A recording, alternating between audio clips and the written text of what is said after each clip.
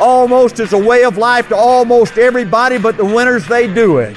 They do it and do it and do it until the job gets done.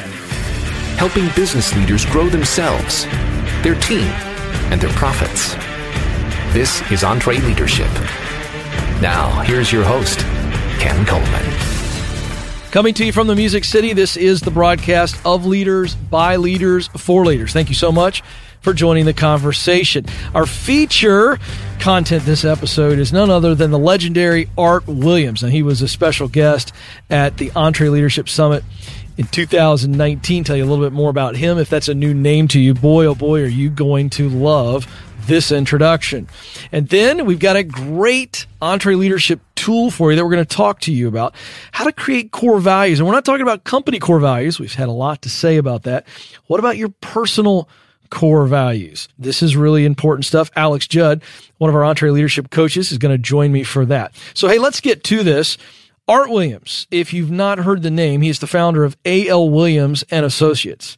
And he is somebody who had tremendous impact and influence on Dave Ramsey when Dave was young. In fact, Dave has been very, very open and honest that it was Art Williams that led to a massive spiritual conversion for Dave and has had tremendous impact on Dave for a long time. So what a treat it was for Dave to invite Art to be a part of our signature event, the EntreLeadership Summit. And let me tell you something, folks. As somebody who sat in the audience and watched alongside the rest of our attendees, he lit the stage on fire. And so we thought, well, wait a second. Let's bring you this special moment in EntreLeadership history, and this is going to fire your soul up. So, hey, if you're not ready to learn and you're not ready to be fired up, you might want to press pause and come back to this when you're ready to get turned on fire. Here is Art Williams. I'm going to talk to you about how to change your life and how to do something absolutely incredible in business. I mean, I was a football coach, graduated in college with a PE degree, the kind of person is not supposed to make it, in business. And I found out a lot of things about winning in business, the real important things to winning in business. A lot of these people that write books that ain't ever done nothing, but they try to tell you how to do it. That's a pile of crap. Going to college and listen to these professors that ain't ever done nothing tell you how to build a business, a pile of crap, Only when you've done it like Dave Ramsey do you know the little things, the real small things that are the difference between winning big and just being average and ordinary. And I'm going to cover with you today the real small things, the important things that you need to do to win big in business. So you know what? I believe nobody wants a boss, but everybody needs a coach. Bosses intimidate, coaches motivate. Bosses look for your weakness, coaches look for your strengths. Bosses criticize you, coaches praise you. The number one theme that we had in A.L. Williams was, I want to be somebody. I wanted to be somebody so bad, it just ate me up inside. It was in my bones. It was in my blood. It was in my heart. I want to be somebody. Those 5 little words were important to those A.L. Williams people. It hit a nerve for anybody that wanted to make a difference with their life. There was a goodness in A.L. Williams. There was a goodness that drew the right kind of people to us. We believed you had a responsibility to do what's right. We believed your reputation was everything. If you don't do what's right, you might get by for one day, 1 week, 1 month, 1 year, but sooner or later they're going to smell you out. A.L. Williams believed that character was more important than education. We believed that morals was more important than status. We cared more about determination than ability. People who joined A.L. Williams saw that we were built for people that grew up tough, for people that had had a number of disappointments in their life, for people that wanted their life to be special. I hate these companies and these universities that tried to program people like me to believe that it's the winners are the pretty people, these people that have the perfect bodies, they're 6'2", 185 pounds, slim, 3-piece suits, wingtip shoes, power ties, beautiful teeth, beautiful smile, great tennis players. That's a bunch of crap. They have these perfect backgrounds, you know. These people put this out there that if you're born on the right side of the tracks, if you're born rich, you're the privileged class. You're supposed to go to college. You're supposed to get all the good jobs. If you're born from a poor, average, ordinary background like me, that you must give up all your big dreams and all your big ambitions. If you have a high IQ, they rule you brilliant. If you have an average IQ like me, they say you're supposed to drive a truck or be a janitor. Well, bull. People are judged by how high they score on aptitude tests, personality tests, achievement tests, and crap like that. Ain't nobody ever designed a test, or will they design a test that can measure the heart of a champion. You know what? I believe people want three things. Really deep in their heart, they want three things. They want to be their own boss. They want to be their own boss.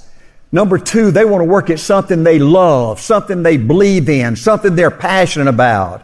And number three, they want to build total financial independence for them and their families, where nobody can put their thumb on you and squeeze you and use you, where you can tell everybody out there to take a flying leap if you want to. And A.L. Williams provided for its people those three things. February 10, 1977, A.L. Williams was born, just a peanut.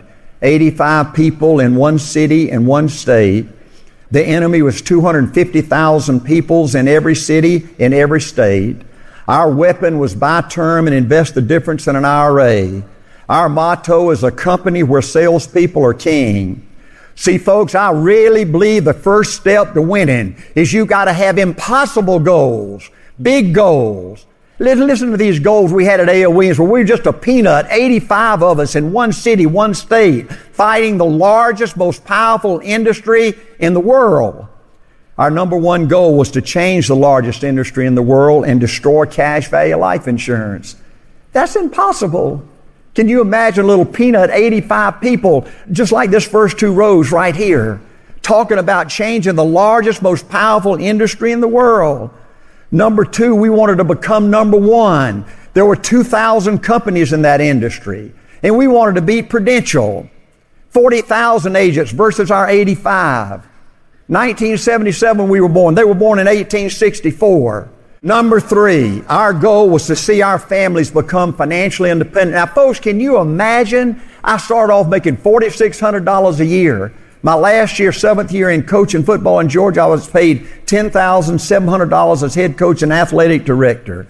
Can you imagine how impossible that goal seemed to me, to become financially independent, to change my family financial future for generations? Folks, when we founded A.L. Williams in 1977, I told every new recruit in our company for 2 years, I spoke at every meeting like this for 2 years in A.L. Williams. And I said, I want you to know, if you're going to join A.L. Williams, I want you to understand up front going in this thing that the odds are like this of us surviving. I'm not talking about beating Prudential. I'm not talking about changing an industry. I'm not talking about becoming financially independent. I'm talking about the odds are like this of us surviving. But if you ask me, said, Art, be honest with me. Tell me how you really feel. I got to tell you, I feel it. I feel it. I feel it in here. I think we're going to do it. And I think it's going to be big. You know, being somebody is seizing the moment. Winston Churchill said it best.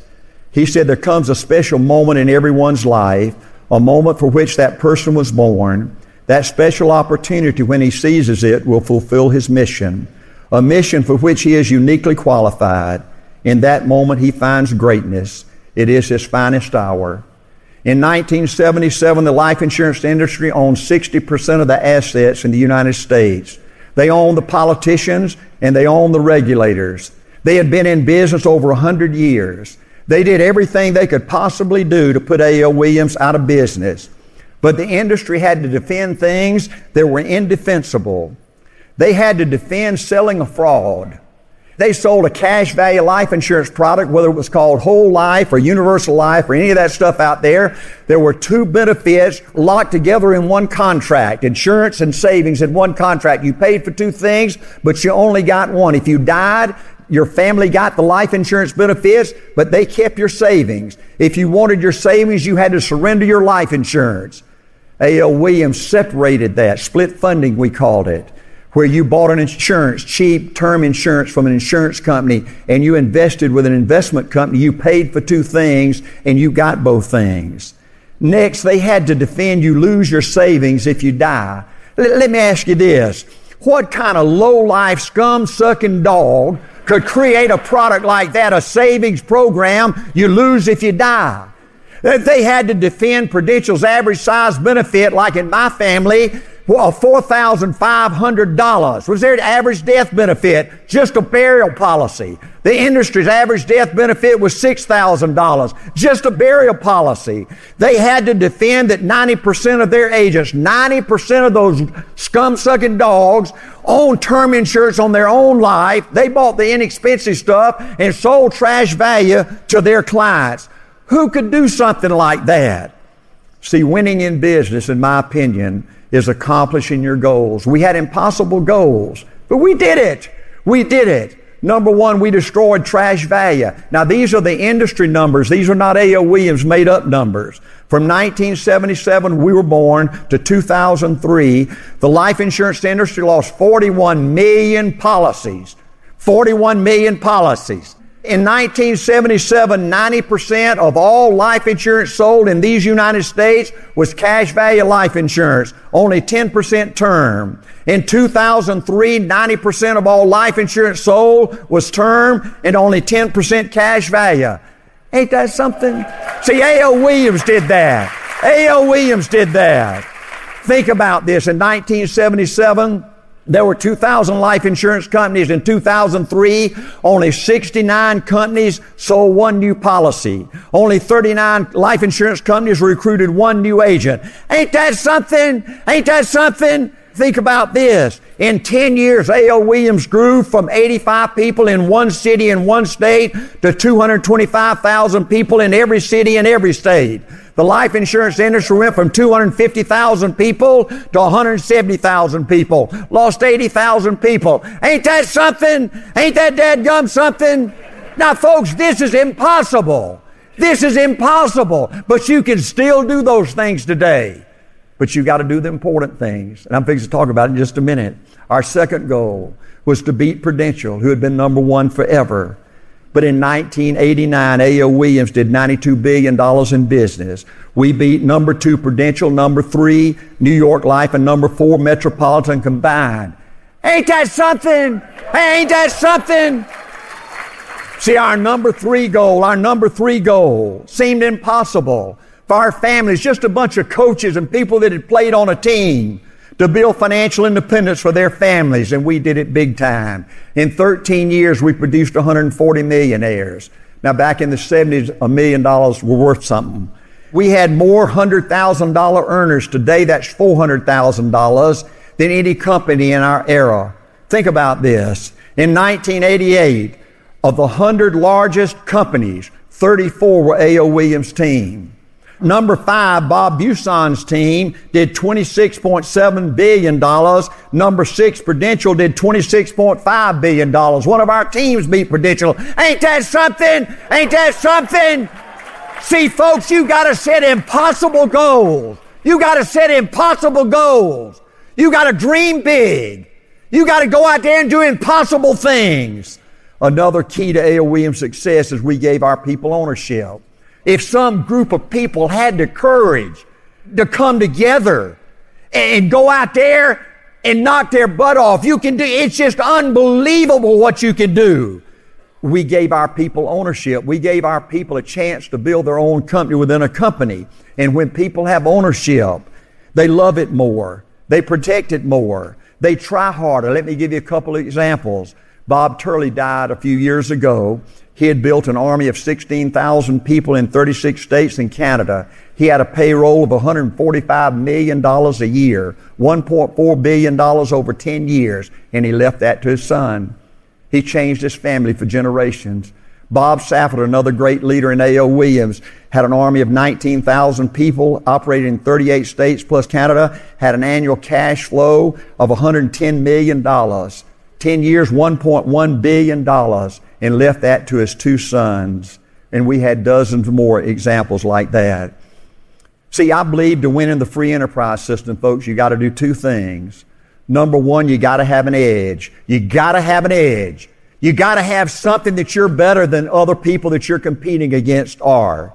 You got to have a better product at a better price and a better delivery system. Now, how do you get that edge? You get that edge by studying the competition. Like if I was going after Starbucks, I know everything about them. I know them from A to Z. And I guarantee you, if you go look at a company like Starbucks that's got over 3,000 coffee crap places, and that kind of stuff, you can find all kind of things that they're over-bloated on. They got fat and lazy and sorry, right? But you got to take this stuff serious. To get an edge, you got to look at the competition and you got to analyze them and study. I studied Prudential. I studied New York Life. I studied Metropolitan like you can't believe. And I found out their weakness. It was just like when I was a football coach and we were playing somebody on Friday night. I'd look at those game films and I'd study those game films and I'd find the weakness of the opponent.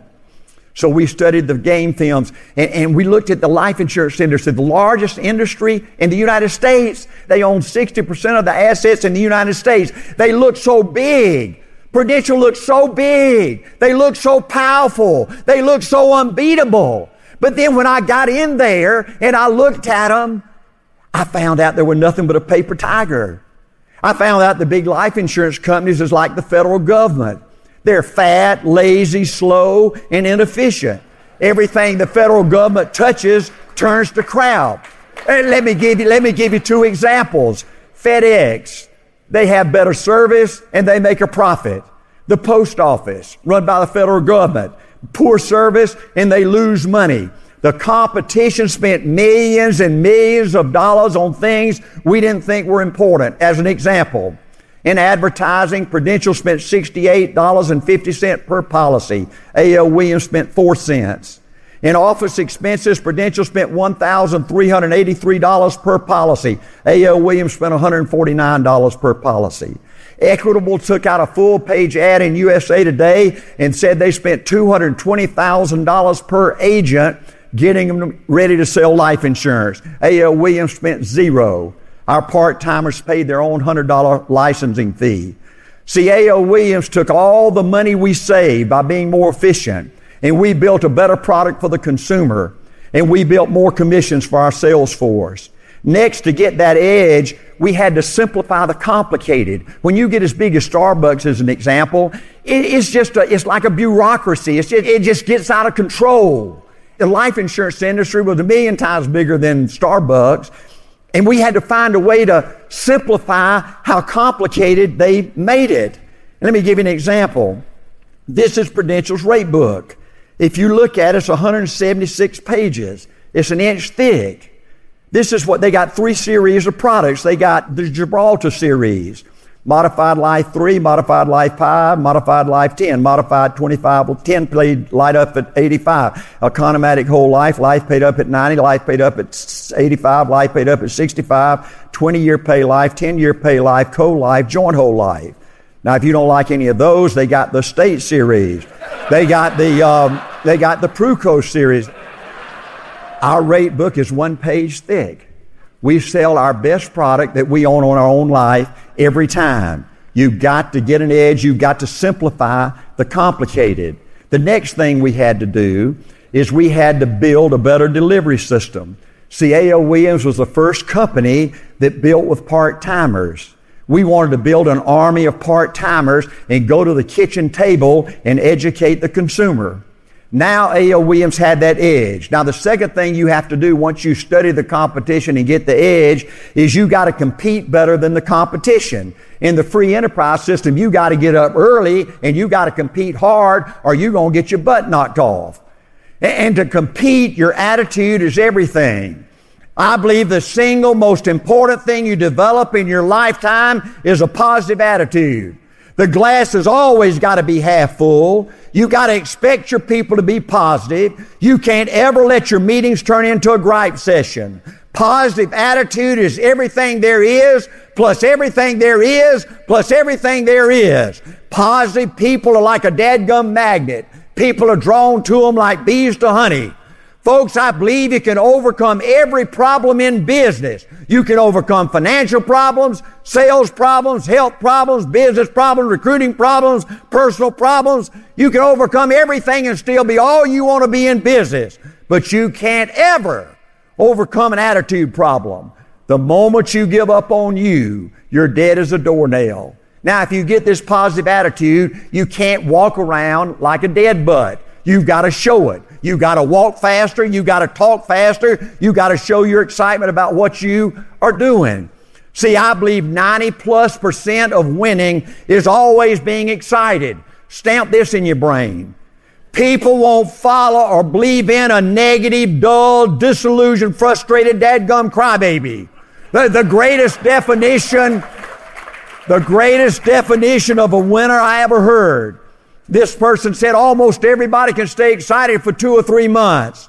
A few people can stay excited for 2 or 3 years, but a winner stay excited forever. People want to follow a leader that's positive, that's aggressive, that's enthusiastic, that's tough. Another principle I believe in, winners are disciplined. You've got to have standards in your life. You've got to have rules you live by. Discipline, the definition, is doing what you're supposed to do when you're supposed to do it. I had one rule on my football team, and that was you were going to come to practice every day. Unless your butt was in the hospital, hooked up to life support, your butt was going to be at practice. And one day we were fixing to start practice, and I had my starting right guard, Johnny Campbell, walking out to practice in his blue jeans and his T-shirt. And I said, "Campbell, have you quit? Have you quit?" He said, "No, Coach, a bee stung me and my right eye's closed and my head's swollen up and I can't get the helmet on my head." And I said, "Campbell, if you want to play on this football team, you get your butt back in the locker room, you fit that uniform on, you find a way to squeeze that helmet over your head, and you get your butt out here to practice. And just think, Campbell, if you can practice with one eye, just think how great you're going to play Friday night with both eyes." See, you know what? You know what? To win big, you got to have a big dream. You got to have a big vision. I had the privilege of coaching in high school, and I believe for most men and women, their high school years were their peak years to dream and be excited. I'd have these guys and gals come in the ninth grade, and their eyes were as big as a baseball. They'd start driving or dating or playing before hundreds of thousands of people. They were in beauty contests on debate teams. They felt like life was a bowl of cherries, that they were put on this earth to conquer the world, to really be somebody, to make a difference. And then they graduate. And they get dumped out in the big bad world. And they get married. They have a few kids. They change jobs a few times. And one day, this vibrant, turned on, pumped up human being becomes a shell of a man, and his foot hits the floor, and he's developed an attitude that life's dealt me a bad hand. I can't do it. I just got to give up on all my dreams. See, at A.L. Williams, we didn't sell life insurance. It was so much bigger than that. We gave a different kind of person a chance to dream again, a chance to hope again, a chance to get excited again. See, folks, it's your responsibility as a leader to reach inside your people's heart, to grab your people's heart, and to help that person get excited again, to believe in themselves again. I believe you win with your heart, not your head. Coach Lombardi, the great coach of the Green Bay Packers, was speaking at his last speaking engagement in Washington, D.C. before he died of cancer to a group of top executives. And early in his speech, he said, "I'm fixing to give you the secret to winning in business." And there was a hush came over the room. You could hear a pin drop. And he said, "The secret to winning in football and the secret to winning in business is heart power. You capture the person's heart, you capture the person." See, folks, the secret is passion. Your passion's your heart. Your passion's your mind. Your passion's your soul. Winning big in business has got to be more than just making money. You've got to have a passion. And to get a passion, you got to love it. Mickey Mantle, the great baseball player with the New York Yankees, said, "I love hitting the baseball. I wake up every day, I'm excited to go out to the ballpark. I love hitting a baseball. Man, when it rains the game out, I get angry because I want to go hit a baseball. I don't like it, I love it. He said, if you like something, you'll never be good at it. You got to love it. See, how do you keep a passion once you love it? How do you keep a passion? By not ever forgetting the things that blow your butt out of the water. Let me give you 2 examples. I never got over what they did to my mama. My daddy died at age 48 of a heart attack, and he was sold too little of the wrong insurance, and I had 2 younger brothers still at home with my mother. I wanted to hurt them. I wanted to punish them. I had the daddy of one of my football players. I was making $4,600 a year, assistant coach in Thomasville, Georgia. I had a wife and 2 kids, and he said, Art, I want to talk to you about insurance. I knew I needed insurance, and so I said, sure, come on. And I didn't want to know anything about insurance. I didn't want to know anything about investments. All I was interested in is football, right? He sits there and he talks to me about insurance, and he says, how much can you afford? And I said, $20 a month. And he sold me a $10,000 whole life policy. And I found out a couple of years later he could have sold me $150,000 of insurance. I wanted to hurt him. I wanted to punish him. Don't ever forget the things that gave you your passion. Another principle I learned is you always got to learn to do a little bit more. I learned this 40 years ago in A.O. Williams from 2 of my vice presidents in Dallas, Texas. On the outside, both looked the same. They were the same age. They were the same sex. But one made $500,000 a year and one made $50,000 a year. And I started studying and I said, man, why such a difference? They both do everything you're supposed to. They both are loyal to the company. They work hard. They make money. They save money. They treat their people good. On the outside, everything looks the same, but what does a $500,000 a year person do the $50,000 a year person doesn't do? The $500 a year person does everything he's supposed to and a little bit more. He works hard and a little bit more. He makes money and a little bit more. He saves money and a little bit more. 3 years ago, I had back surgery and I had a partial knee replacement, and I became a swimmer. I swim every day from an hour to 2 hours. I swim time. I don't swim laps. And I probably hadn't missed 5 days of swimming in the last 4 years. And folks, when I get to that hour mark, let's say I'm swimming an hour today, it's so programmed in me. For 40 years I've done this. It's so programmed in me. When I get to that hour, the finish line, I always go another 3 minutes, another 5 minutes. If you want to win in this life, you got to do what you're supposed to and a little bit more, and you can't ever stop at the finish line. Let me give you another example about being tough. In my 5 years as a head football coach, I never had to call timeout and drag one of my players off the field. I told my players, I said, listen, football's not a team game. It is and it ain't. Football is a game between you and that guy in the wrong colored jerseys right across from you, and somebody's going to win, you or him. And the first 4 plays of the game are critically important. You got to hit him hard and show him who's boss. And then from there on, you look for every weakness. And you can't ever show hurt. You can't ever show doubt. You can't ever show quit. I never let one of my teams take a knee during a timeout. I said on a timeout, you turn around and you look at that guy. You see him on his knee.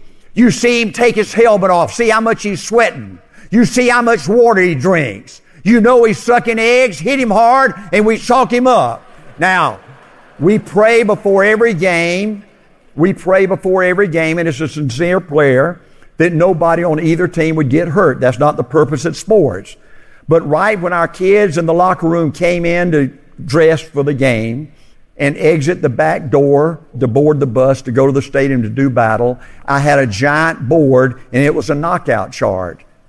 And our goal was to referees in the third quarter were going to have to raise their hands and say, look, those folks ain't got nobody that wants to keep on playing.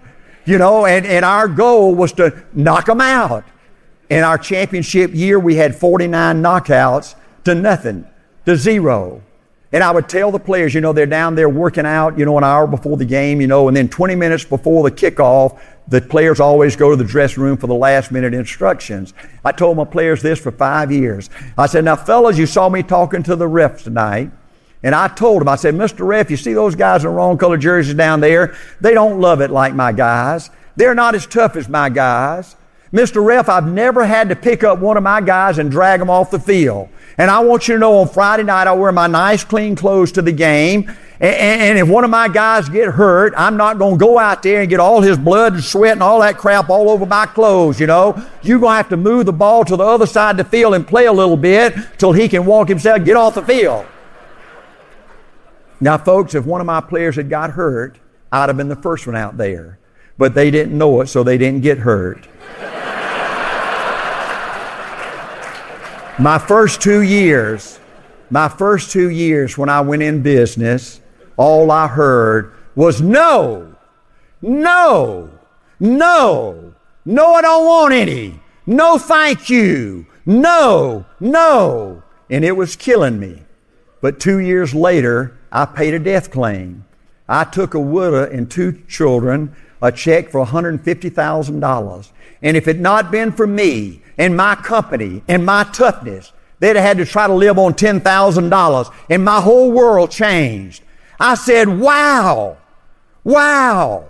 You know, I thought this thing worked. The numbers proved to me that buy term and invest the difference was the best way to go.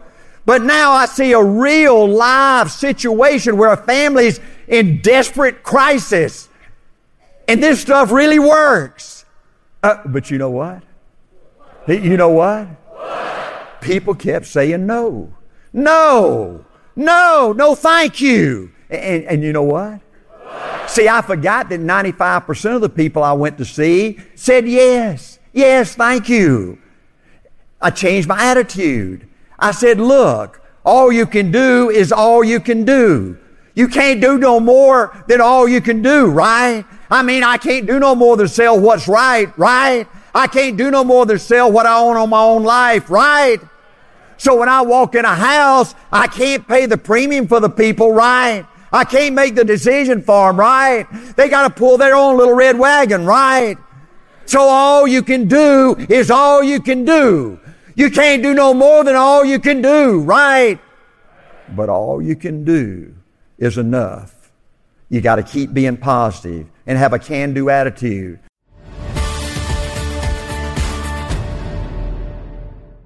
Here's a math refresher. There are only 24 hours in a day, so you and your team need to streamline time-consuming tasks to focus on the activities that make money.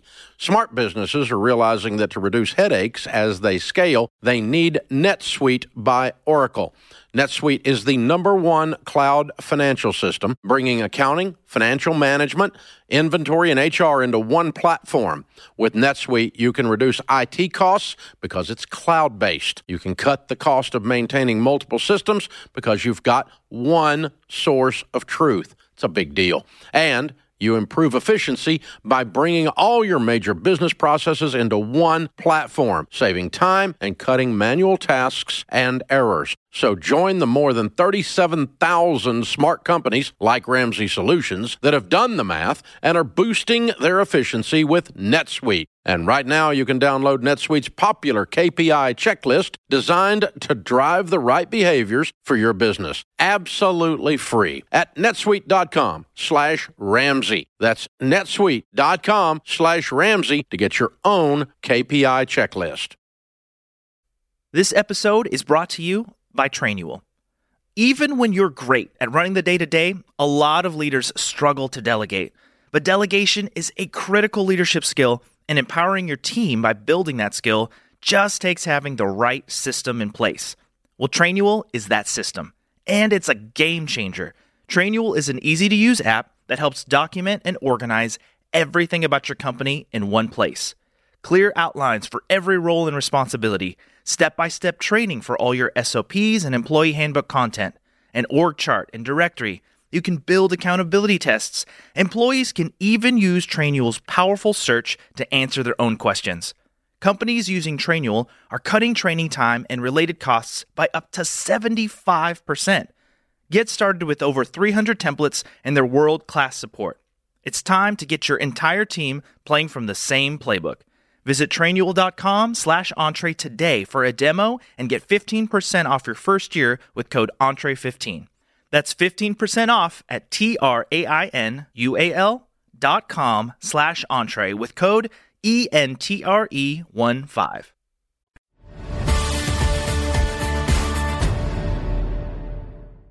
The worst two words in the English language is I can't. You know, I was watching our kids in the weight room for a few weeks one year, and I kept hearing these guys say, I can't. You know, maybe they wanted to get in the 300-pound club, and they'd get it almost up here, and they'd say, I can't. The spotters would take the weight and put it on the rack. And I said, wow, that's our problem.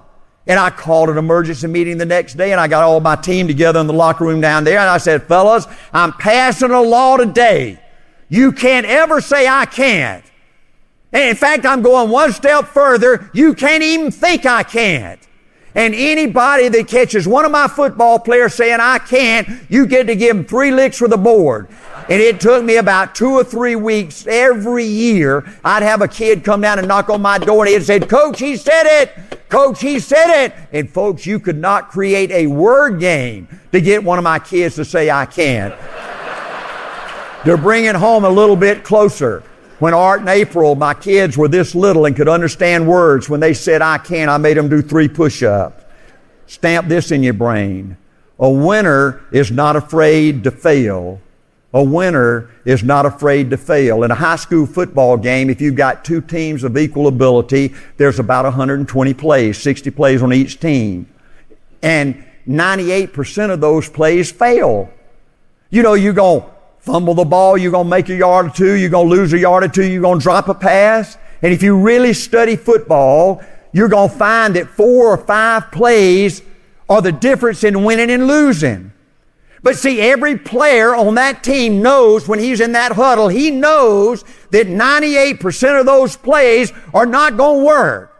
But he also knows that the next play might be one of those 4 or 5 plays, so the team that wins is going to give it everything they got, leave it all on the field 120 times, and one of those plays are going to be one of those 4 or 5 plays.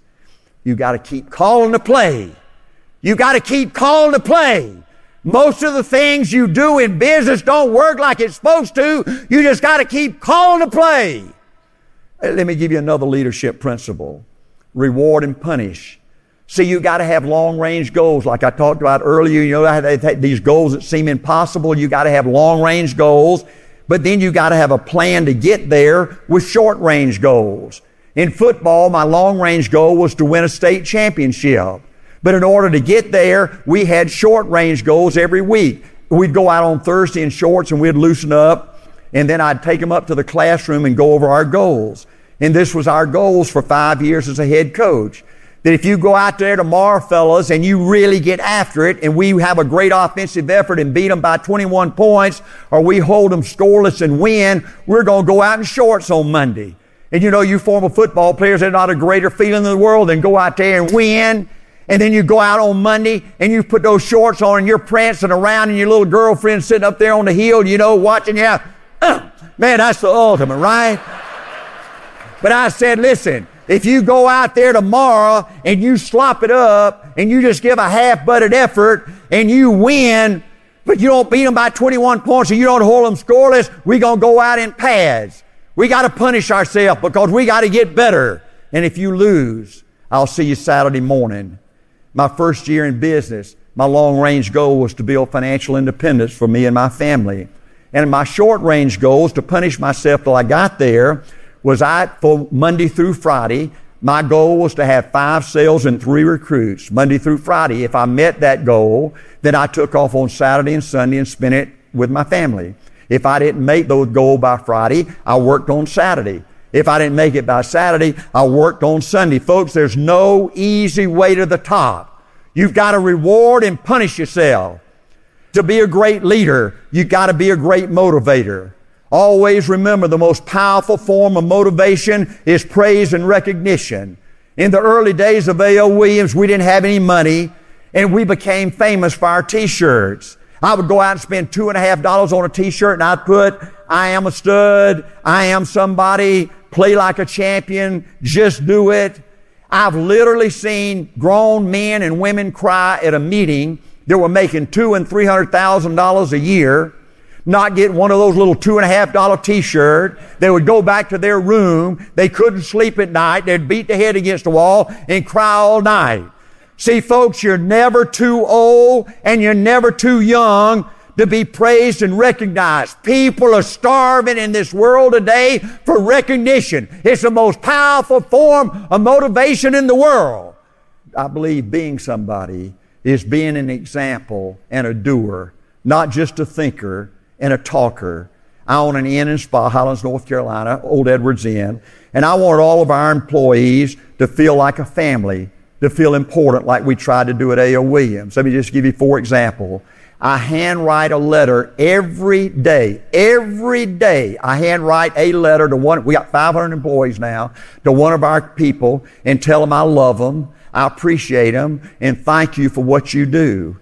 Number 2, I instructed all our 500 employees to call me Art or call me Coach, not Mr. Williams.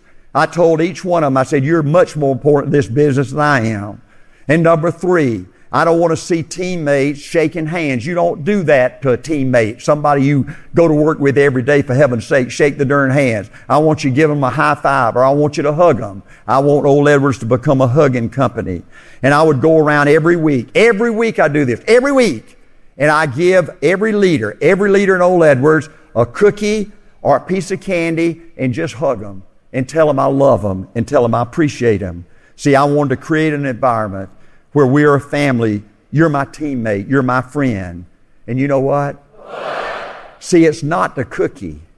It's not the candy. It's not the letter that was important. It was my heart.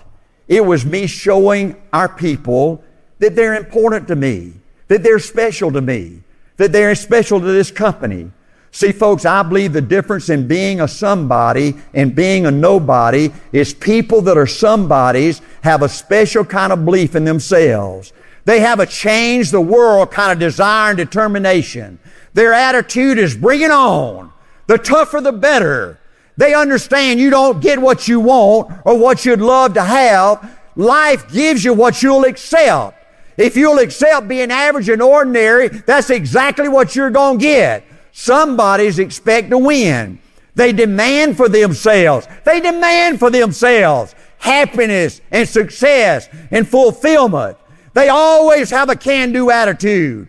Somebody's really believe in their heart that they're supposed to be somebody. A somebody would be the most surprised person in the world if they wound up a nobody. I had a coach. My only hero in life, where there was somebody important to me. My only hero in life was my high school coach. In every way, I was just a little bit better than average athlete, just a little bit better than average student. But Coach Taylor saw something in me I didn't know I had. Coach Taylor made me feel like I'd do something important in my life. He made me feel like I was different, that I was special, that I would make a difference with my life. And you know what? I found out one thing about life. Nobody has ever accomplished anything significant on their own. Think about this, folks. Nobody has ever accomplished anything significant on their own. They always had somebody, some one person, some adult, like Coach Taylor to me, who cared about them, who saw something special in them, who believed in them. I wanted to be that someone at A.L. Williams. I wanted to be that someone that was always there in the toughest times, encouraging them, fighting with them, pushing them forward, never giving up on them. I wanted to be that someone that was willing to invest time one-on-one, building relationships, building friendships that would last a lifetime. See, I believe coaches believe that you practice until perfect. Coaches believe you practice until you can't fail. I believe you win by outworking the enemy. Gary Player, the great Hall of Fame golfer from South America that's won more international golf tournaments than anybody in the history of golf.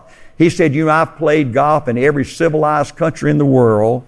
And I find out that people are the same everywhere. People have the same desires, ambitions everywhere. And I always have these guys and gals come up to me after I play around. They say, Gary, I love watching you hit a golf ball. Man, I love watching you hit a golf ball. I'd give anything if I could hit a golf ball like you. And he said one day I had a particularly bad round, and somebody said that, and I turned around and I said, no, you wouldn't. No, you wouldn't. You'd give anything to hit a golf ball like me if it was easy. But see, nothing good comes easy. You know what you got to do to hit a golf ball like me? You got to get up at 5 o'clock in the morning. You go down, you hit 1,000 golf balls. You hit so many golf balls that your hand starts bleeding. Then you run up to the clubhouse, you wash that blood off your hand, you slap a bandage on it, and you go down, you hit another 1,000 golf balls. Yeah, you'd love to hit a golf ball like it was me if it was easy. Well, nothing good comes easy. All I ever wanted to do as a young boy was be a football coach. Now stamp this in your brain. See, your players live up to your expectations of them. See, if you see your player as a dud, he's going to turn out to be a dud. If you see your player as a loser, he's going to turn out to be a loser. Let me give you an example. If you want a wide receiver that's 6'4", runs a 4.4 40, but your wide receiver is 5'8", that runs a 4.8 40, you got to look at him as an All-American. You got to make him believe you think he's an All-American, that you wouldn't trade him for anybody. My first head coaching job was in a town that hadn't had a winning season in 20 years. The last 2 years they'd won 1 game and lost 19. I went to all the clubs around town. I went to the school and I said, we're through losing. I guarantee you I'm a winner and we're going to win beginning this year. I had 75 players come out for spring practice. After 1 week, we were down to 17 or 18 players. I lost my first 2 quarterbacks. We were going to have a spring game against last year's Old Sorry seniors that had won 1 game in 2 years. Only time I ever did this, never did it again. And they came up Thursday and I issued them uniforms. They hadn't practiced. We'd been practicing for 4 weeks. I thought we'd beat them 100-0. The whole town comes out. They were going to see the savior of the football program, you know, and they were excited and all that crap. And I sit there on the 50-yard line. I said, this is going to be a joke. We're going to beat them like a drum. And they beat us. And I got lower and lower. And I said, my life's over. There's no way I can recover from this. Who would hire a football coach like me? And I went home and I cried and I moped around all weekend. And then Sunday afternoon, I looked in the mirror and I was ashamed of Art Williams. I said, shame on you. Yeah, you're playing in a tough league. Yeah, you only got 17 or 18 kids, but they believed in you. And they did everything you asked. And I called the next morning, I went up to the principal's office and I got on the intercom system and I called all the football players down to the gym. And I said, fellas, when I came here, I told you this was the greatest opportunity of our life because nobody except the town and the school thinks we're going to win. As great as I thought it was, it's 100 times greater today because nobody, even our town and our school, don't think we're going to win. The only people that think we're going to win are the people in this room. But I ain't nothing but a stud, and I know how to win, and I'm going to teach you how to win. The first thing I did, greatest thing I ever did in my life, my business life or my coaching life, is I brought each one of those players in and I started talking to them about their goals and their dreams and what they wanted to do and how much football meant to them. And I found out something unbelievable, that I was looking at most of these kids and comparing them to some of the kids I'd coached before at a better football school, and I was looking at them at what they didn't have. And I said, wow, every one of these kids, they have some good stuff. They had some good stuff. And I started at that moment, folks, I started praising their strengths and not criticizing their weaknesses. And all that ragtag bunch of players did was give me the greatest coaching thrill of my life. 6 months later, on that same field where those sorry seniors beat us, we beat the #1 team in the state of Georgia. Now listen, you know what? One of my great life lessons is I preach balance. See, I wanted our people to win in all areas of their life, their spiritual life, their family life, and their business life. The first company I went with was ITT, and my first people that I admired in business were these vice presidents that were making 6-figure income, and they were traveling around on airplanes and motivational speaking and all that. And I said, man, if I could ever get to be one of those people, that's all I'd want out of life. And I met, a couple of years later, I got promoted, and I met those people on a personal basis, and I was devastated. So many of them were alcoholics, and they'd been divorced 2 and 3 and 4 times. And I said, man, if that's the price you got to pay to be successful in business, it's not worth it.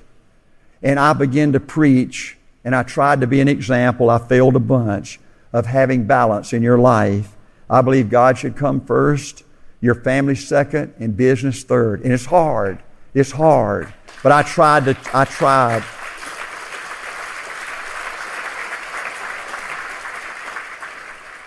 I tried to help our people win in all areas of their life. To win big, listen to me folks, to win big, you got to make a total commitment to one thing. I mean a total commitment to one thing. You got to burn all your bridges. There can't be any plan B. See, most people fail because they run out of time. See, it takes 20 to 30 years to win in business. And most people keep changing and keep changing and keep changing, and they're no longer 25, 35, 45, 55. You know, somebody once said, and I believe it's true, I turned 77 last Friday. They say the biggest surprise in life is old age. See, folks, you're here on this earth for a flicker. It's scary. You're here on this earth for a flicker. I don't feel 77. I fell in love with my wife in the 2nd grade. I remember that just like yesterday. I remember suiting up in high school just like yesterday. Having my first baby just like yesterday. Got 14 great-grandbabies right now. I mean, you're here on this earth for a flicker. See, it's not going to be long. They're going to be planting me in the ground out there. And they're going to be patting me in the face with a shovel. And there's going to be a tombstone over my head, and it's going to say one of 2 things. Here lies a stud, or here lies a stud. Now, folks, let me ask you this. What's your tombstone going to say about you? What's your tombstone going to say about you? You're here for a flicker. Time's running out. My last principle. Almost everybody does almost everything you need to do to win. Almost everybody gets there. Almost everybody's over the hump. Almost everybody has it going. Almost is a way of life to almost everybody, but the winners, they do it. What do? They do whatever it takes to get the job done. They do it and do it and do it and do it until the job gets done. We need leaders who can do it. If you want to become somebody, do it. If you want to become financially independent, do it. I hear too much talk around A.O. Williams. You need to do it and then talk. I hear people say, Art, you can count on me. Great. Just do it.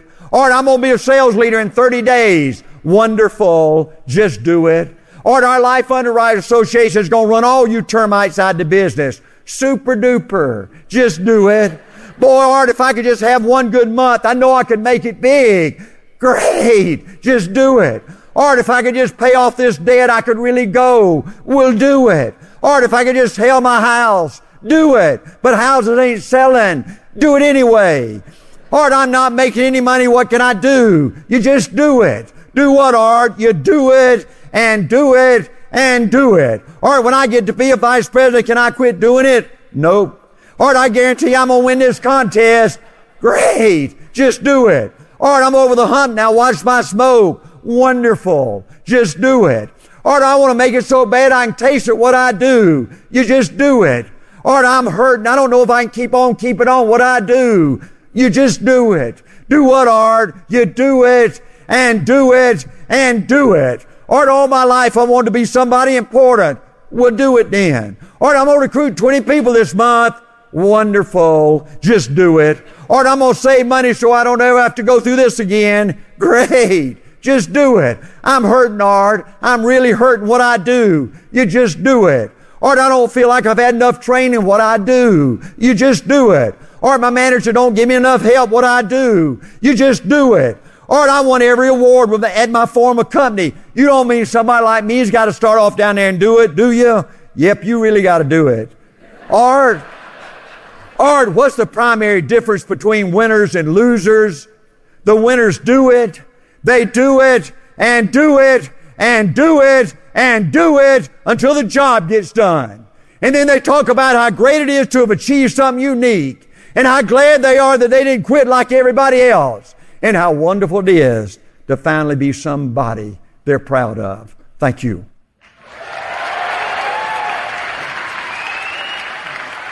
All right, I hope that was all that I said it would be. I've been known to hype things, but I'm going to tell you something. That was a special moment. There's not many Art Williams left, and I hope you appreciate what we've given you there. There is somebody that is truly one of a kind.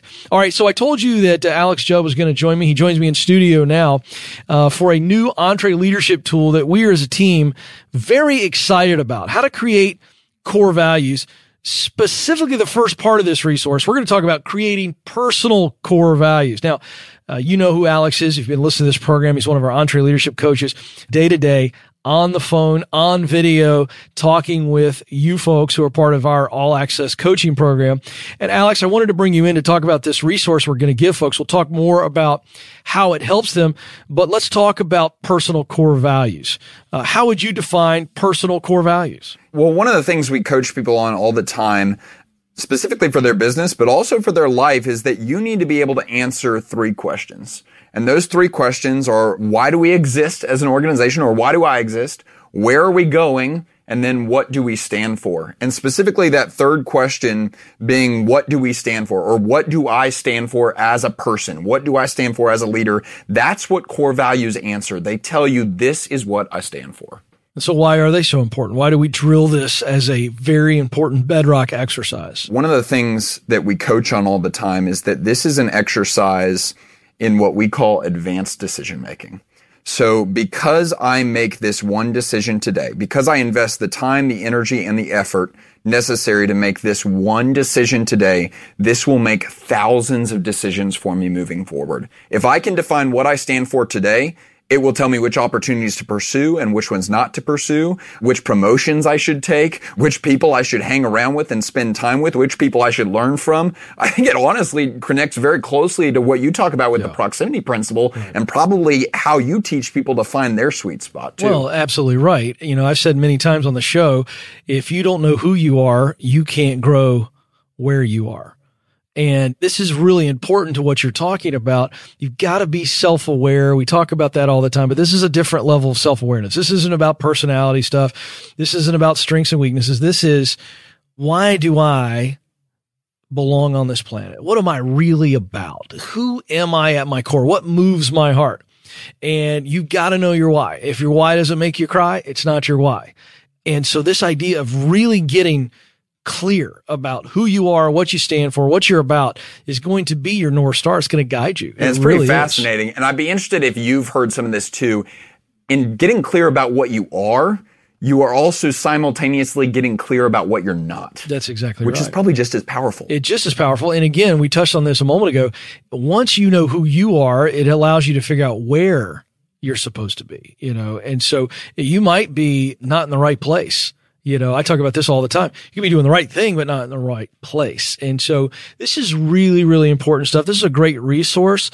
We're going to walk you through this. As always, these EntreLeadership resources do the hard work. All you got to do is show up and participate. You're going to get asked some very detailed questions that will generate answers. But again, it's all about engaging in this process. Let this resource open you up maybe to the most clarity you've ever had in your life. How to create your own personal core values, which become, again, the bedrock by which you build everything else. And by the way, Alex, I know you believe this. It's not just professional success that we're concerned about here. It's personal success. In fact, I don't know how you can grow professionally if you aren't growing personally. This is an exercise I was challenged to do even before I came to work here. And I now have 5 core values. My first one is I will relentlessly do the right thing. Second one is I will take ground every day. I will communicate and lead for God's purposes and not my own.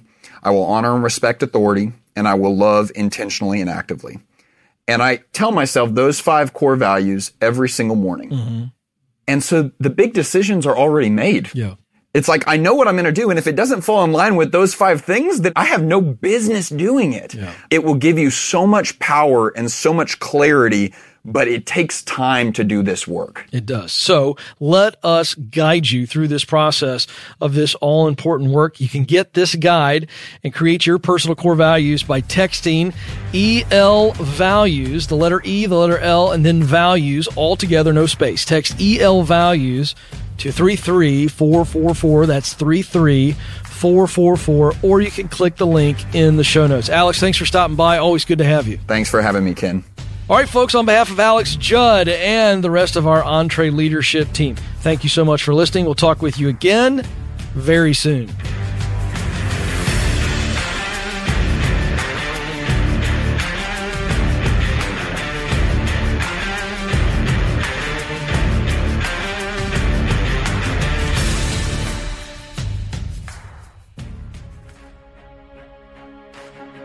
Hey folks, I want to make you aware that we have other great podcasts from Ramsey Solutions.